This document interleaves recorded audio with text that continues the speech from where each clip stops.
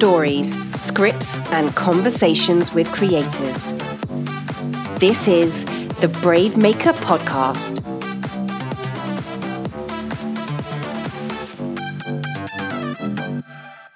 Well, hello, everybody. Welcome to the Brave Maker Film Fest and our online experience. My name is Tony Gapistone. I get to be the founder and the executive director of Brave Maker.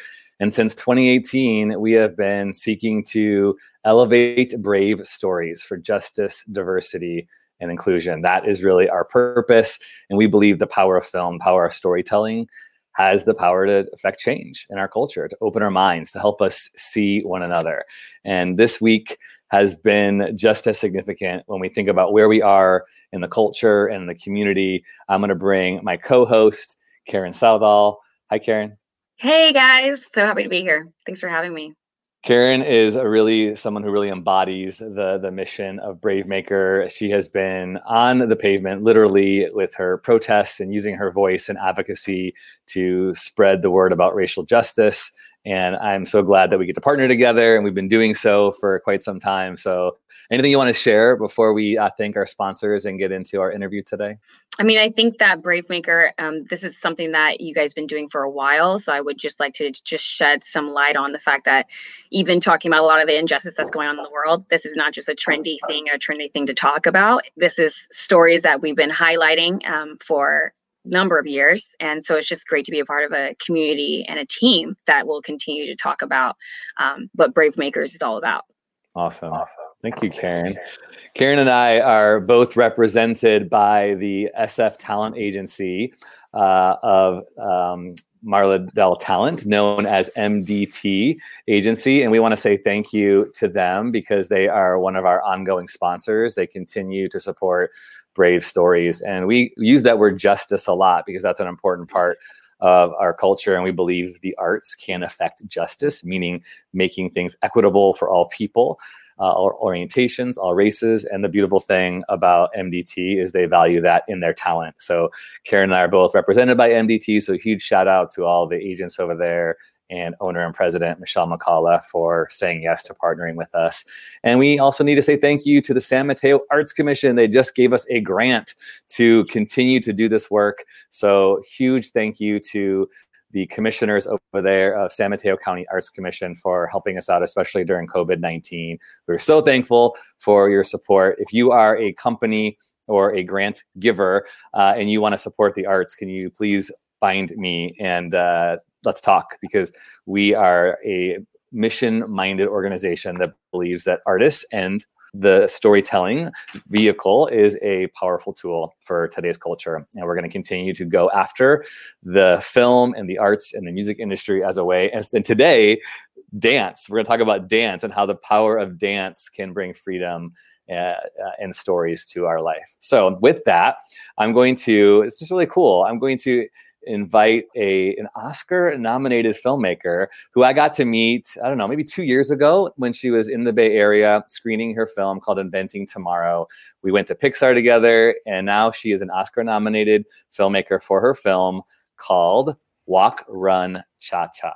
So welcome, Laura. Hi, thanks so much for having me. Laura, Karen is an avid dancer, so she has she uses her body, and we'll talk about that because you highlight these amazing dancers, Paul and Millie, and how their story of coming to America as refugees from Vietnam was powerfully enhanced by them finding themselves in a dance class.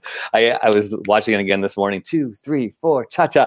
I had this on my mind, like the rhythm, the movement, and there's such power in this story. So we'd love to just have you start by talking about how you got into becoming a documentary filmmaker. That's a good question. It's a big question, actually. I didn't go to film school. I was a history major, and I studied American cultural history. And then after I graduated, I was interested in film, but I didn't go to a college that taught any film classes at all. So I didn't really have much exposure.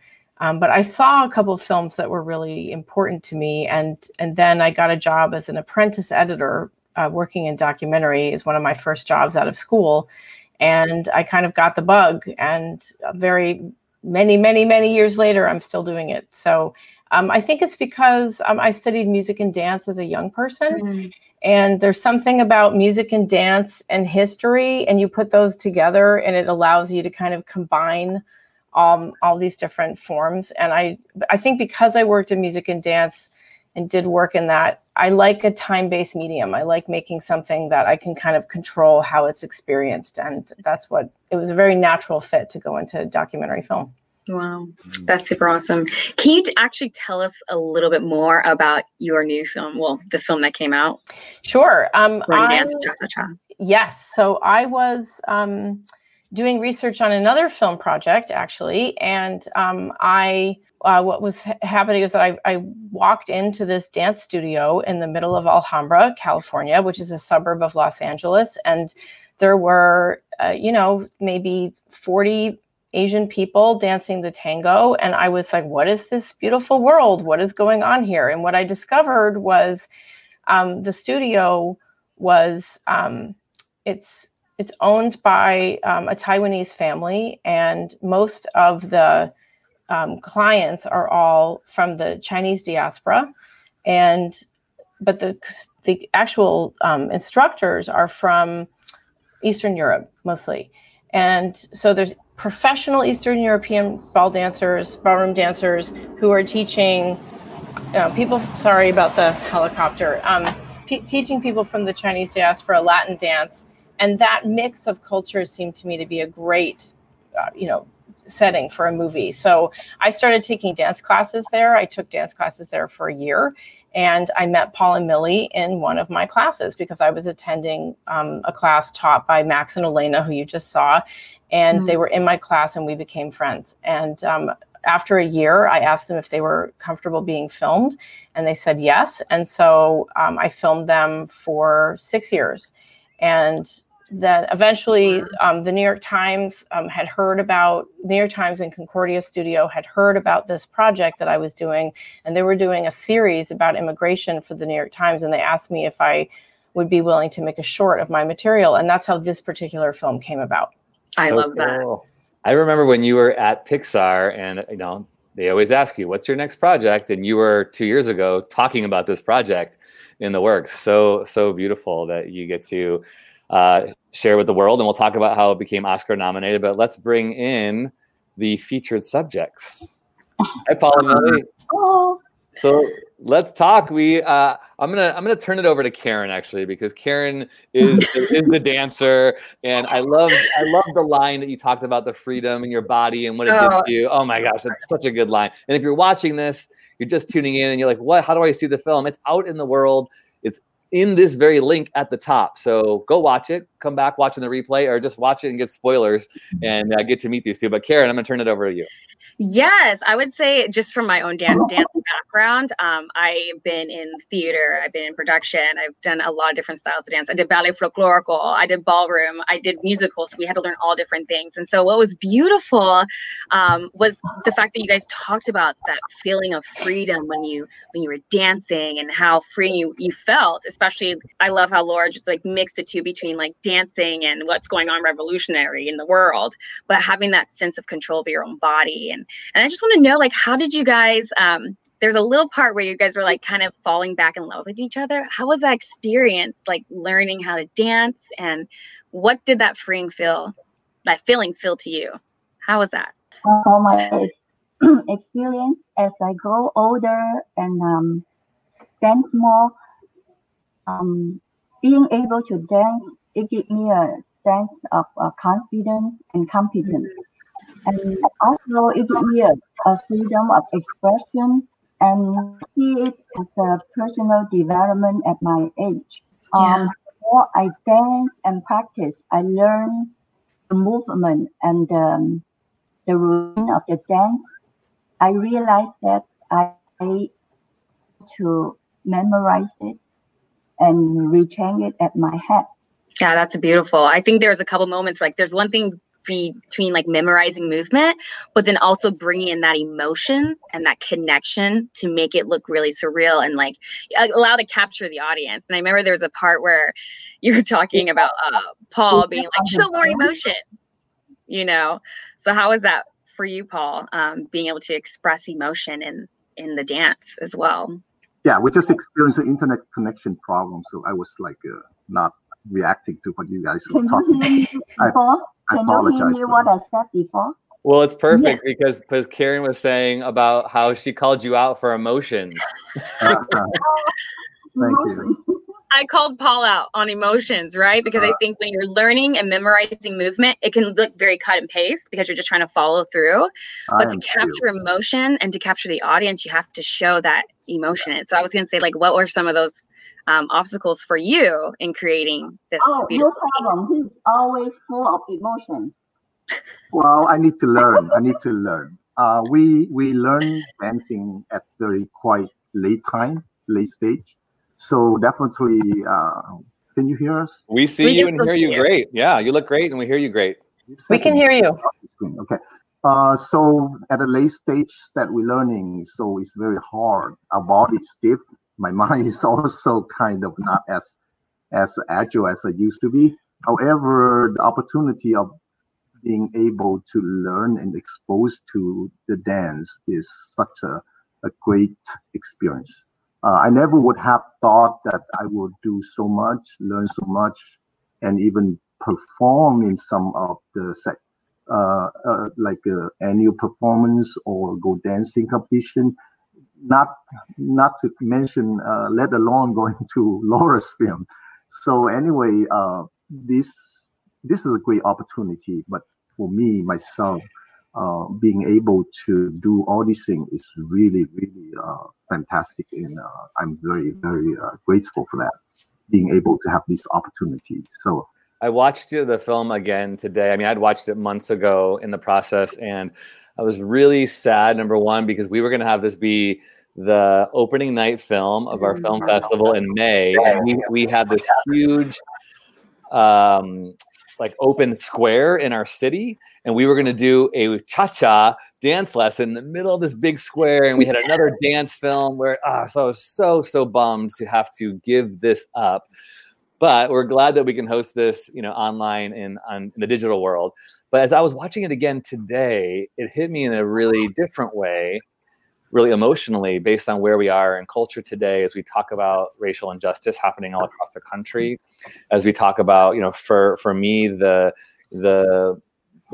majority culture response in our, I own this too, my own ignorance toward people who have immigrated to this country, to people who have color, who feel there's constantly, violent attacks against them, as well as bias against them. And the themes of the film, I don't hit me in a different way today. Hit me like wow, like the realization of even more how important it is for the arts, because the art really seemed to bring you together. Like the art of dance brought you healing, and going back to that emotion and motion thing, it just struck me our simple human capability that when we draw close to people, when we move close to engage physically, even though we're physical distancing, but when we move close to listen, to hear people's stories, that it seems to help us unify more and melt away all these differences. So I just wanted to, I guess that's a kudos to you, Laura, for finding this story, and a kudos to you, Paul and Millie, for sharing it and being willing to let your life tell the story, because that's not an easy thing, which will lead to a question coming in from one of our viewers who says, for narrative filmmaking, the adage, there is the film that you write and the film you shoot and the film you edit. Do you find the same to be true with documentary? When do you feel you have the story? How does the story evolve through the process? Maybe you want to talk about that with Walk, Run, Cha-Cha, when you found this story, Laura. Sure. I mean, documentary films often find our story in the edit room, because I walk into a film usually with a series of questions, more so than there's no way to script it, because you don't know exactly what's going to happen. You can attempt to kind of give yourself a skeleton of what you think might happen, but you have to be ready for everything to change drastically and improvise around what you're actually finding. So we really write our films in the edit room, and that's why we typically take so long to edit our films. For example, this film took about 10 weeks to edit, and it's a 20-minute film. Some people, edit entire feature films in 3 months, so it's very fast. That's considered slow, right? To be cutting something at that speed. So I think you just have to walk in with a sense of what you're about to capture and what you want to capture and what you want to say, but you have to be ready to have your film tell you something else. This particular film, we started out really thinking that it was about dancing and aging.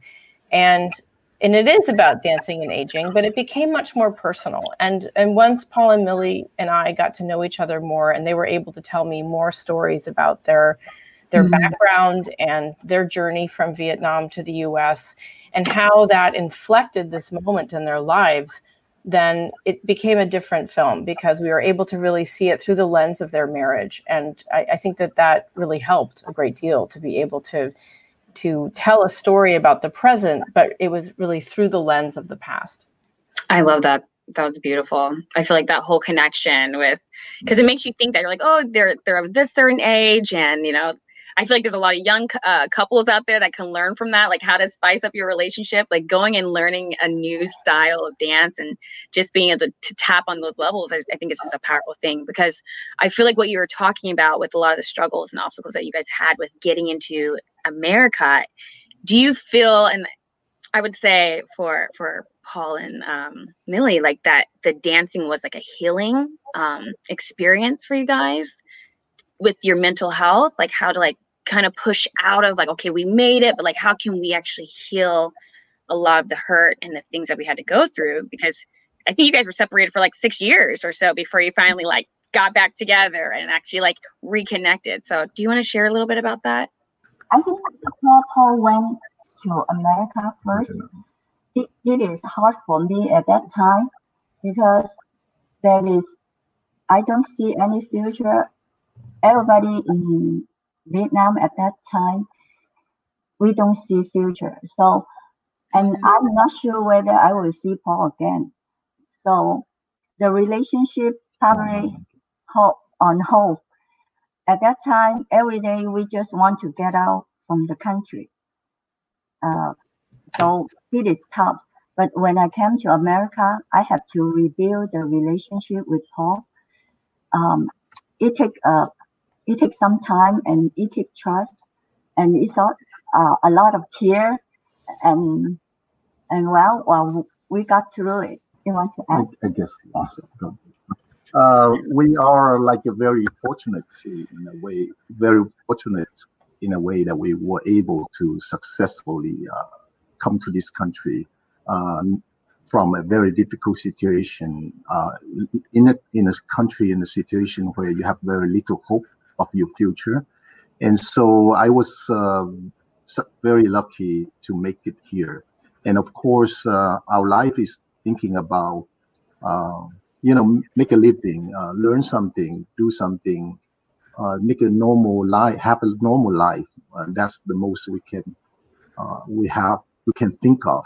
But the luxury of going into learning dancing, I never have that kind of thought until the last 10 years when we have a lot of time. So naturally, we were very lucky. We have been very lucky to meet the right people, Max and Elena, to learn the dancing things now that we also learn standard dance with Grace and Alex.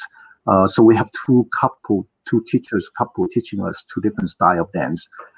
This is basically very powerful to us because as you get age and get older, we start to think that we cannot do much anymore. What can we do is just retire. And when I'm thinking of retirement, what can I do? There's nothing. You just sit there and do nothing or do.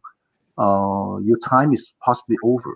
The closer you are to the retirement age, the more that you feel like you're a little bit depressed because you feel a little bit useless. And that's at least what I'm thinking myself. And so at this stage that we are exposed to all these activity like dance performance, this film, basically it's give us a second life. And so this is very amazing, and we're very fortunate to have that. I love that. I think that's why the film was so recognized by the Academy of Motion Pictures, and the power of your story was celebrated. And we have a special clip that I want to share. So, Laura, now that you're an Oscar-nominated filmmaker, why don't you talk about this moment that we're about to see? Paul and Millie had an anniversary coming up, and they had a big party to celebrate. And the next morning was the day that we found out whether or not we were nominated. And we were on pins and needles because we had made the short list, which was thrilling, but it's incredibly competitive. And we had no idea whether or not we'd reach it to the stage of actually being nominated for an Oscar. So we got together at, I think it was like 5:30 in the morning, and we went over to their house and sat on the same couch that Paul and Millie are sitting on right now. And this is what happened. Oh my God. Oh. The absence. Wow. What the? What? That's I. That's I. That's L. Oh my God. Oh my God. Life overtakes me. Oh wow. No. Oh my God.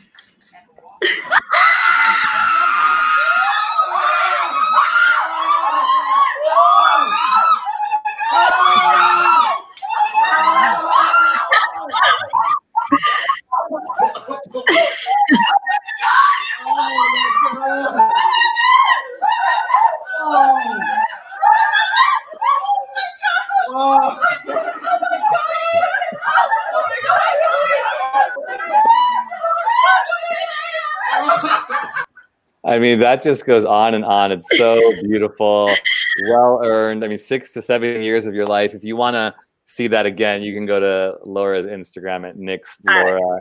Yeah, that's absolutely beautiful. I think one of the things, I guess, because of this production life that we all live in, there's so much joy that is just exuding out of that whole video. And it just like kind of leads me to ask, like, to you, Laura, like, what were some of the obstacles that you faced in regards to like funding and production and, you know, just the completion to finally get to that point where you're now an Oscar nominee? So. Well, I'm an independent filmmaker, so we're constantly struggling with how to find funding and how to make these dreams become real. I mean, I filmed with Paul and Millie for 6 years, and the reason that I was taking so long is because I wasn't able to find adequate funding to make the film. And so until I got a couple grants, but it wasn't enough to really like go for it. And I always knew that I wanted to do a staged dance sequence in the film, and that took more resources than I was able to do personally.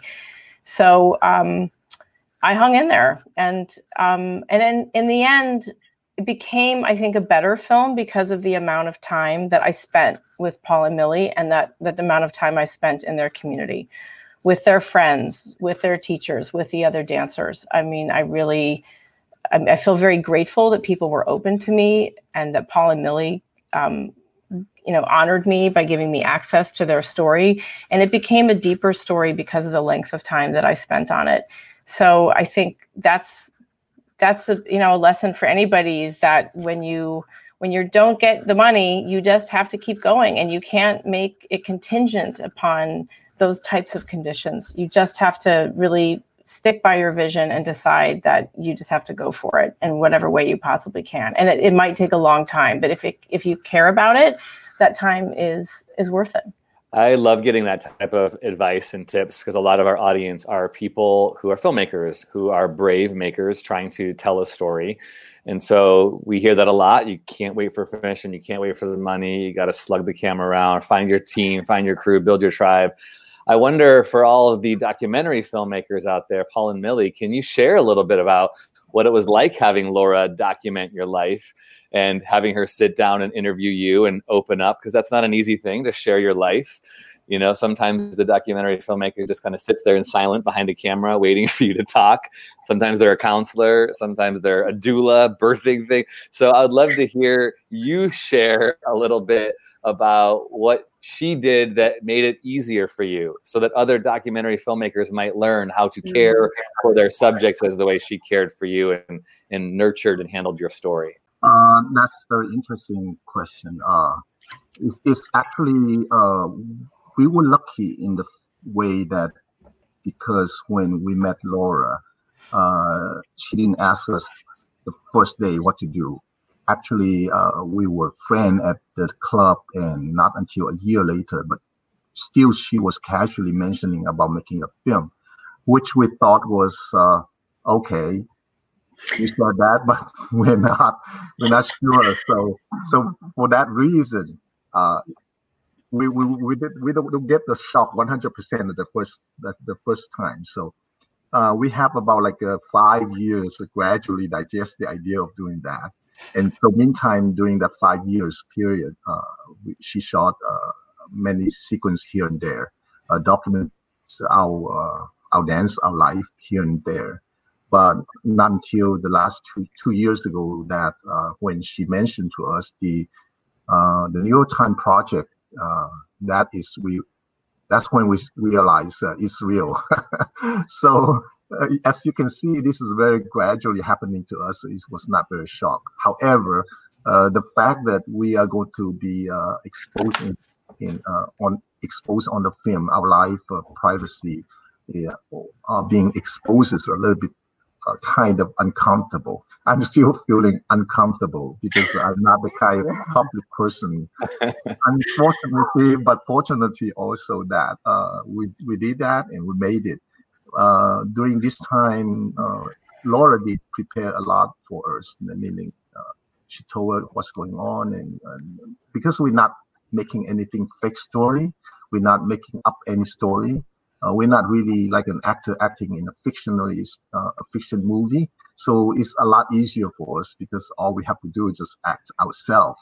So so that's why it's not that bad. But we're still quite very shocked with this whole experience. As you can see, every time she tell me to do something, go somewhere, I kind of being pushed, not really say, okay, I want to go. I love that. It's very naturally. Because Laura gave me an impression she is a very friendly and genuine and very trustful friend. So we're easier to share our story with her because we trust her. And to be on the film, this is our honor because at that time we didn't think that big picture with the Oscar. Something is unthinkable, but we only think, oh, that is good. It keep it at record, and then so we can show our daughter in the future. This is somebody can record it. We are nothing. We are not like a movie star. We are very ordinary people, but Laura just give us the chance to record our story. So I feel grateful, and I get used to it. I wondered if your dance class got a little more registrations and signups. Did that happen as a result of this Oscar nomination? Oh, actually, after our film got Oscar nomination, I think a few guys came to Lai Lai, and they asked about us, and then one guy even approached Paul, and then he said, "I want to make the same thing at Lai Lai about dance." So great. He's also a young producer, director out of school, and he was trying to make a film also, and he trying to get some idea by going to Lai Lai, hearing about the film, and I was talking to him and say, "Oh, you're following Laura's path." One of our programmers, Robertina, says, "Congrats on your Oscar nomination. Thank you for sharing this beautiful love story." I love that love story. Mm-hmm. I really felt the passion and realized that dance is really powerful and bring personal freedom. I am ready to cha-cha. Hi, welcome on board. Yeah, Karen, did you want to take the next question? I mean, just the comment. I'll ask a question, but just the comment on what you guys just said, like in regards to how other people who are film directors that want to be doing documentaries, like how to cultivate, like Laura did, that type of trust. Like 6 years of being around you guys and just like molding into your guys' lives, but also taking classes herself, which I thought was like really powerful. It's like, how can you share a story and like talk about a story unless you actually experience and kind of walk in those footsteps and be like, how does it feel like to just learn something new? Because in our age, as we continue to grow, retraining and relearning and unlearning stuff in some cases, right? Because we have certain patterns. But yeah, I just wanted to just kind of talk to Laura and a little bit more too. Is like how was that experience? Like you said, you went into doing some dance and type of stuff as well. Like you were able to capture some amazing scenes, like when they were eating in the living room, in the dining room. And I was watching, I was like, how does she capture these shots that just, people just look so comfortable and they're like yelling and laughing at each other. Like, did you have to kind of wait and pause and kind of just wait until you captured it and saw those things? Like, just talk to us about some of the direction behind that. Well, the trick with making a documentary film is, you film a lot. We have a very crazy shooting ratio in comparison to fiction. And so for people who have worked in both sides, and I've made both fiction and nonfiction films, and when you are about to shoot a fiction film, everything is planned. You can build elements of improvisation into that. But for the most part, what you're doing is, you have a plan, you have a script, you're going to go shoot your script. And in this case, I only have ideas about what I think is going to happen because I spent so much time in the studio. I know kind of what goes on there. And I know what happens when they hang out with their friends. And I know, like, if we're going to go film a lunch scene, I have a sense of the kinds of conversations that are going to happen. I don't know exactly what's going to happen, but I have a feeling about what might happen. So it's really a matter, if you can, to spend enough time somewhere so that you really get a sense of knowing people and knowing, what might transpire, and kind of setting up situations like, hey, can we go film lunch? Or can I come over and film what the family is doing tonight, or you guys are going to dinner with these friends. And I've seen you have dinner with those friends before because I've attended dinners like that. So I kind of get a sense of like the humor and what might happen. And so I have a rough plan of how I might film that. It's very improvisatory. And so if you have any background doing improvisation, it really helps doing documentary because your best plans are completely ruined and destroyed every single time. So you have to get used to doing things on the fly and feeling confident about doing that and actually welcoming that, because that's when the happy accidents happen. And the only thing that you can hope for is that when that moment happens, that you're there and your camera's on and you're running so that you capture that moment. So it's really about being there with your camera so that when these things transpire, you are capturing them in real time and in a way that you like the way that it's filmed so you can share it later. We, in this film, we also made a very important decision to do a staged dance sequence, which is not always done in documentary. And this is where I took great liberty. It's a creative choice. And I did that because I really wanted to show, based on what Paul and Millie have expressed to me and what I've seen when I watch them dance, I wanted to give a sense to the audience of what it's like in their head when they're dancing. What's the interior world that's happening when they're doing a performance and what that feels like to them. And I think as another middle-aged person who's a dancer, I don't dance because I'm the best at it. I do it because of how it makes me feel and how I feel completely transported when I'm dancing. I feel like this incredible creature and, who's performing and existing in another level. And so I wanted to show that and create a scene that was staged in a really dreamlike atmosphere, to be able to share that moment with the audience of an interior space for Paul and Millie. And that was what led us to being able to stage this dance. They chose the song because this Paul and Millie say that, especially Millie, who's a huge Carpenters fan, that she really feels that this song is the encapsulation of their whole relationship. And so I was like, okay, it's not like it's easy to get access to the Carpenters, but we did. And we made this beautiful scene of them dancing.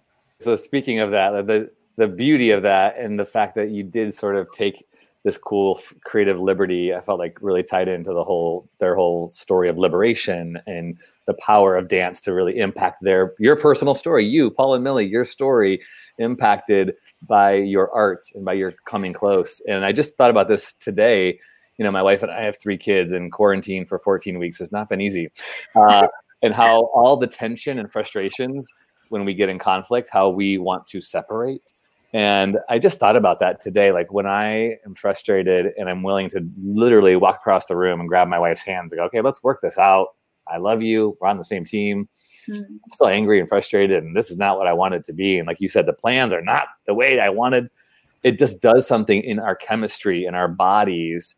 And I don't know, I'm thinking so much because of this film today about how trauma and pain, we carry it in our body, and to acknowledge that we can actually, I'm a huge advocate of counseling. So go to counseling, everybody get counseling. It's so important, but we also have this permission over our body to navigate it and move it. And that has power. So I love that you ended that way. And getting music is like the Carpenters is not cheap. So you must have worked some amazing magic as an independent filmmaker. So kudos to you for doing that. Craig Detweiler is in the comments saying it was so beautifully done by the dancers and the filmmakers. I'd love to hear some final comments just about your thoughts as you kind of wrap up this journey. This is sort of like the final leg of the sharing, the film festival circuit. What are some of your takeaways as a filmmaker, Laura, as a human being, as a dancer, Laura, and then Paul and Millie as 2 married people, 2 human beings, 2 dancers? Any final comments about what you're taking away from this journey? We'll start with you, Paul and Millie. I think sometimes being able to dance really changed my life and also improve our relationship. Sometimes I have a funny thought. When I dance rumba, I think Karen know a lot. Especially we use a lot of hip work, hip action like the movement kukaracha, and kukaracha is like swaying the hips from side to side and form a figure 8. And it came to my mind, say, oh, maybe when I get older, I won't be at a high risk of for falling because I lose my coordination, and as a result, I did a hip replacement. So probably I won't need that because of dancing. and by doing this movie, it gave me so much the appreciation of the documentary filmmaker. Before, I didn't watch a lot of documentary film. I watched a lot of drama movie, and then entertainment something. But on this path, when we get a filming in San Francisco, anywhere, we watch a lot of documentary film, and I realized that something happened in all over the world I didn't know, and even as though are people, ordinary people, but they struggle or they in every corner of the world. So I feel blessed that in this situation, I can see from the documentary another side of the world. So to end up is right now I really like to watch documentary film. I think it's the truth. I guess I take a little bit more, a little bit longer to talk about how this whole thing affect my life. First is I'm so grateful to be able to escape the country, the communist Vietnam, and arrive safe in this country. And then I was very lucky to find my job the second day that I arrived. And I was also very fortunate to be able to receive the education that I really want to, which is the college education and the master education. So with that, I really think I have a very smooth life since coming to this country. From the bottom of my heart, I'm so grateful to this country, for the people, for the freedom, for everything. But then also being able to get the right education, being able to get a good job and have a good life in America, I thought that was enough somebody like me, that would be great. However, when I approach the retirement age, I start to realize that, boy, after this, I'm going to be pretty much useless and not useful because I cannot do anything. And I'm just waiting there and for maybe doing what in the retirement age, doing what. So lucky during this process, I got to learn to do dancing, which has opened a brand new world, a whole different window, allowing you to see a different view. And part of that is more fantastic is being able to participate in that. When I came here, I did watch those era 1980, 1990. There was a lot of the karaoke, Chinese karaoke with they shot those karaoke, but they put a lot of the social dance and ballroom dance in the karaoke as a content. So I was watching them and say, oh, these people are dancing well, so how can I be like that? But soon enough, like now that we are being part of that, and we can learn. I have the opportunity to learn to dance, which makes me feel so much better because I can move my body in the way that it looks graceful and in the way that I think is artistic and beautiful.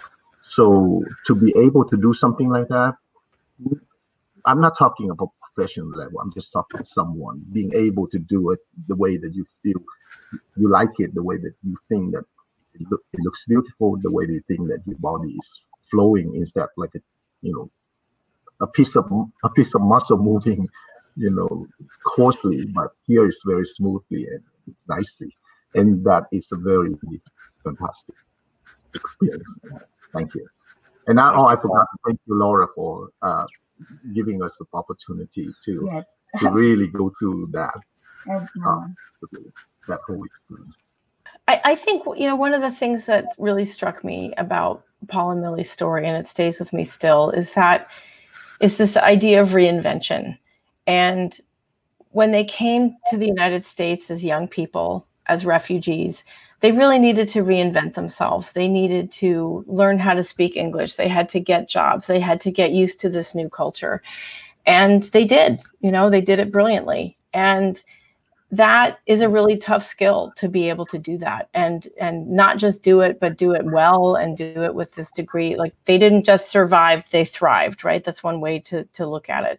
And I really think that is why when, they got into their older years, they were able to reinvent themselves yet a second time as performers and as dancers. And I think if they had not had that experience of reinventing themselves the first time, they might not have been as good at reinventing themselves the second time. But they were able to do that because I think that they know how to do that, and they have that sense of what it takes. They know what hard work is. They know that you can't give up when something's difficult, that you have to keep trying. And when you're starting to learn how to dance, you're terrible for a long time, right? And you have to just work through that and have patience. And I think all of those qualities and built a kind of capacity to be able to do this again. And I personally am really affected by that. I'm inspired by Paul and Millie all the time. When things got really hard making the film, I just had to ask myself, well, how hard is it really, Laura? I took lessons from that, and I tried to listen to them and not just hear those lessons, but heed those lessons and follow those lessons. And it's really affected the way that I made this film and the way that I approach other projects. And I'm just very grateful to them for that. Wow. Wonderful. That's absolutely powerful. I think that just what you just talked about, Laura, kind of just hit the whole thing on the head in regards to being able to reinvent each other and come and learn new things, allowing yourself to learn. I feel like us as creatives, directors, filmmakers, we have to constantly utilize the skills of adaptability. Mm-hmm. When things come our way, we have to not only figure out what we're going to do, but how we're going to respond to it and how we're going to react to it. Right. And I feel like during this present time of what we're all going on with injustice and systemic racism and all those things, it's like a lot of the times people have to unlearn stuff, relearn stuff. And I love that you took the audience on that journey of them kind of learning these new steps with each other. I was kind of like worried if that lift was going to work out, you know, and all of a sudden it just showcases the end of this is what, when you start putting actions into motion, you get results. And so I feel like it was a beautiful flow of that, and how we could see just how they did that last dance at the end, like what it looks like when you actually have unity and people are on the same level of just bringing about something that's actually like powerful and beautiful. So just kudos to that. That was awesome. Thank you. And you know, I appreciate you bringing up what this means in this present time, because as we're in a moment right now where as a culture, we need to figure out how to dismantle structural racism. That's a learning process. That means listening. That means being able to adapt. That means being able to change in a very, very deep and profound way. And so I think we need so many different kinds of stories to give examples of change and positive examples of change and transformation, because boy, do we need it right now. We really need to reinvent ourselves as a culture, and we need to be brave about that. And I hope that this story can be one tiny little piece of contributing to the courage that it takes for everybody to be able to do that. And I think Paul and Millie are great examples of that. I wholeheartedly agree. And one of our Brave Maker alums, Eli, was in the comments. He asked one of the earlier questions, but he said, "Thank you so much for sharing your stories and passion. It is invigorating and inspiring in such a chaotic time." So thank you for allowing us to hold your film in such an important time to do this online film experience. Thanks for trying to figure out how to log online with this digital thing, and it all worked out. I'm so happy Wi-Fi was on our side for most of the time. So we at Brave Maker, we really believe in the power of film. That's why we exist. We are a nonprofit. We are a 501c3 nonprofit. We're all about trying to elevate brave stories. And we encourage you, if you were moved today, literally moved, go take a dance class, go do something with the trauma and pain in your body and your life. But also it's a time to activate. It's a time to take action on behalf of the world, on behalf of our fellow human beings, on behalf of our fellow Americans, our world citizens. We need to act. And protest and activism looks different for everybody. So don't feel as if you just have to do it one way. Some of you are great at protesting. Some of you are great at telling stories. Some of you are great at using technology and the digital space to help push our country and progress us as a human race forward. Whatever it is, please do it. The world is waiting for you. Brave stories change the world. And our motto is, you are that story. So thanks for watching. Thanks to Paul and Millie for being with us so much. Thank you So much. Thank you, Laura. Thank you, Karen. Thank you, Tony. Yes. Thank you, everybody. Thank you so much. This is so great. So glad we could host you, and to my fabulous co-host, Karen. Hey, we all have to learn our own modern cha-cha for what's going on in the world today, right? You know what I mean? Everyone has to dance their own way. 2, And 3, like 4. Tony was saying, everyone has an opportunity to go and create action in any type of moment. So like I said before, you're never too old, you're never too young. Standing against injustice is a powerful thing. And I feel like this broke down so many stereotypes as what we see represented in the media and on screen and in film. And that's what being a Brave Maker is all about. But I do want to hear one more question, which is what Laura was saying, like what makes a Brave Maker? You touched on it a little bit, but I feel like you can elaborate that a little more. Like what is your definition of a Brave Maker? I mean, I think we've hit upon it a little bit already. I think you just have to be willing to, you have to be able to see the world in a different way. And that means, I think, exposing yourself to different sources of information than you're used to. This is a moment when you might not be getting all the information that you need from your immediate community. So it's a good time to reach out beyond your immediate community to learn about someone else's lived experience. And take that in. Once you expose yourself to that information, you need to be able to integrate that into your own life and into your own perspective and your way of viewing the world. And that's how we're going to create change is by being open to hearing and listening and deeply feeling what other people's experiences are like. And so I really hope that that is something that we can all do as brave makers, as citizens, and just as human beings. Right on.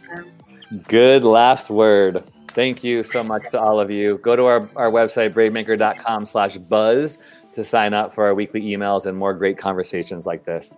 Thanks, everybody. Brave stories change the world. You are the story. Thanks for listening to the Brave Maker podcast. Subscribe, give us a rating, and share with a friend. Brave Maker is a 501c3 non-profit organization. Our work is funded by generous patrons like you. Support the podcast with a tax-deductible donation at bravemaker.com. Brave stories change the world. You are the story.